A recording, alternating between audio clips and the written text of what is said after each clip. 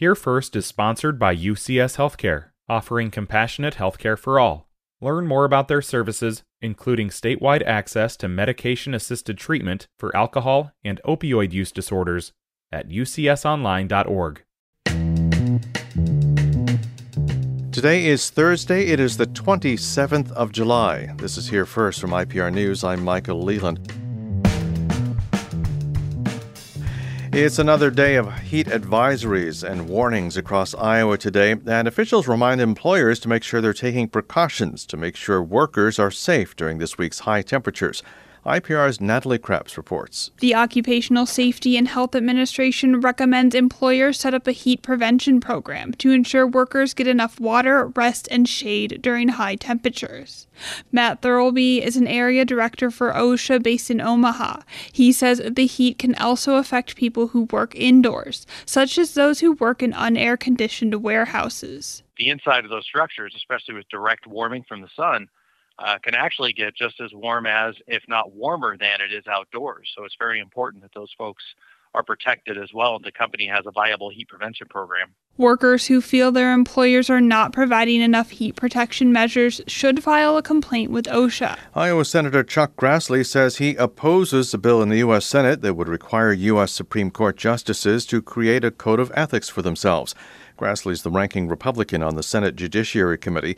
He says the Democratic-backed bill passed the panel 11-10 last week on a party line vote. Republicans feel, and I feel, that the congressional branch of government shouldn't be telling the judicial branch, run by the Supreme Court and the Chief Justice, how to run their branches. Recent reports have questioned actions by several justices on the nation's highest court. A Teamsters Union local says it may go on strike this weekend against a plant in Des Moines. They say wages and benefits for their workers at Amcor have eroded. More from IPR's Zachary Orensmith. Union workers at a packaging manufacturer in Des Moines are expected to strike this Saturday. The bargaining team for Teamsters Local 238 say they cannot recommend a contract that Amcor is calling its last, best, and final offer. Amcor is an international packaging manufacturer with revenues of more than $14 billion. The Teamsters represent 110 workers there. They say wages and benefits have not kept pace with the company's growth.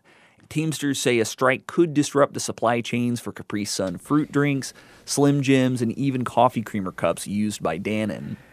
Amcor says it has tried to reach a resolution that satisfies the union while keeping the plant competitive. Some residents in a northwest Iowa county are asking local officials to enact a moratorium on wind turbine constructions in unincorporated areas of Dickinson County. Christine Van Cleek lives in a rural area outside Milford. She spoke at Tuesday's meeting of the Dickinson County Board of Supervisors. We've been informed that a wind developer will be submitting their application within the next month, and that the application will be evaluated based on the current 2009 ordinance.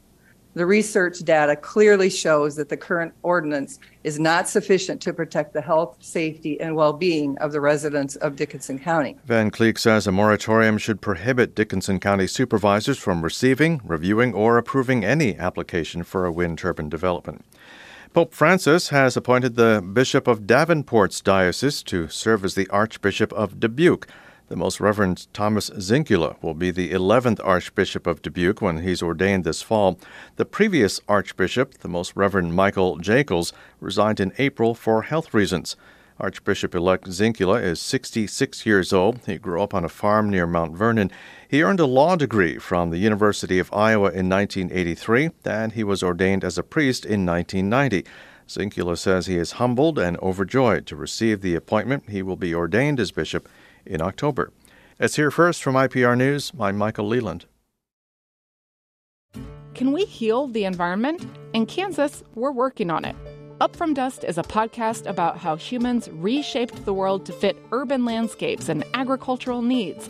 We'll meet the people who are rolling up their sleeves to find more sustainable ways forward. Listen to Up From Dust from KCUR, part of the NPR network. Denver Foote is a hairstylist, something they dreamed about as a kid. They grew up in Clear Lake and struggled to fit in the predominantly white town. As we hear in this story, produced by Lucia Cheng, Foote is finding a home in Des Moines, running for public office and trying to make a better home for everyone. home is a multifaceted idea that is tied to community. And as I evolve and I grow, my community changes. Hello, my name is Denver Foote. I use they, them pronouns. I am a community organizer, an activist, renter, hairdresser, Medicaid recipient, and I am also a candidate for mayor of Des Moines. I have been locally organizing for years now around racial justice, bodily autonomy, and basic human rights. I love Iowa because it's where my family came from. I want to see Iowa thrive. I want to see Iowa not be so aggressive to underserved communities. I don't appreciate our most underserved communities getting just the short end of the stick. When I experienced brutality by the police, the people that uplifted me brought me meals. The people that uplifted me connected me with a lawyer. The people who uplifted me connected me to a therapist. I was like, these people are fighting for me even though I can't. I grew up in Clear Lake, Iowa, majority white community, a lot of like old money, and my family wasn't from Clear Lake. Like we weren't kind of the same cut of bread, a little bit to say. My mother's side of the family immigrated from Mexico to Iowa to work in the cornfields. They moved to Iowa and to America to have this dream of something better. And what they were met with was low wages, racism, and oppression. We were a very working poor family. My father worked like 50 hours a week, and my mother was a chronic alcoholic. So it was like my home was a little broken growing up. And I remember going to school and like being made fun of for the clothes I wore because they weren't nice. I remember sometimes having to skip lunch because we couldn't afford it. And I was having really bad panic attacks to the point I was blacking out. And I think a lot of those emotions were not feeling like I fit into my community. It was a lot for a young person to go through. I started finding that my experiences were not singular and I deserved better. Like I deserved more. And I feel like here in Des Moines, I have found more of a home. Like Des Moines is my home now. But now I'm actually surrounding myself with people who have gone through these struggles or are affected by them. And there's also fighting for difference. You know, they're also alongside me for the ride.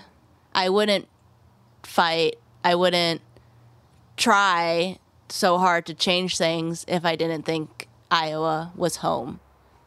Home is important. It's a place of warmth. It's a place of acceptance. It's a place of love. Gosh, I have a lot of love to give. Denver Foote lives in Des Moines. Their story is among 5 produced at IPR this month in collaboration with the NPR Next Generation Radio Project. This week's theme is Home. Today's story was produced by Lucia Cheng. And this is Here First from IPR News. I'm Michael Leland. Have a great day.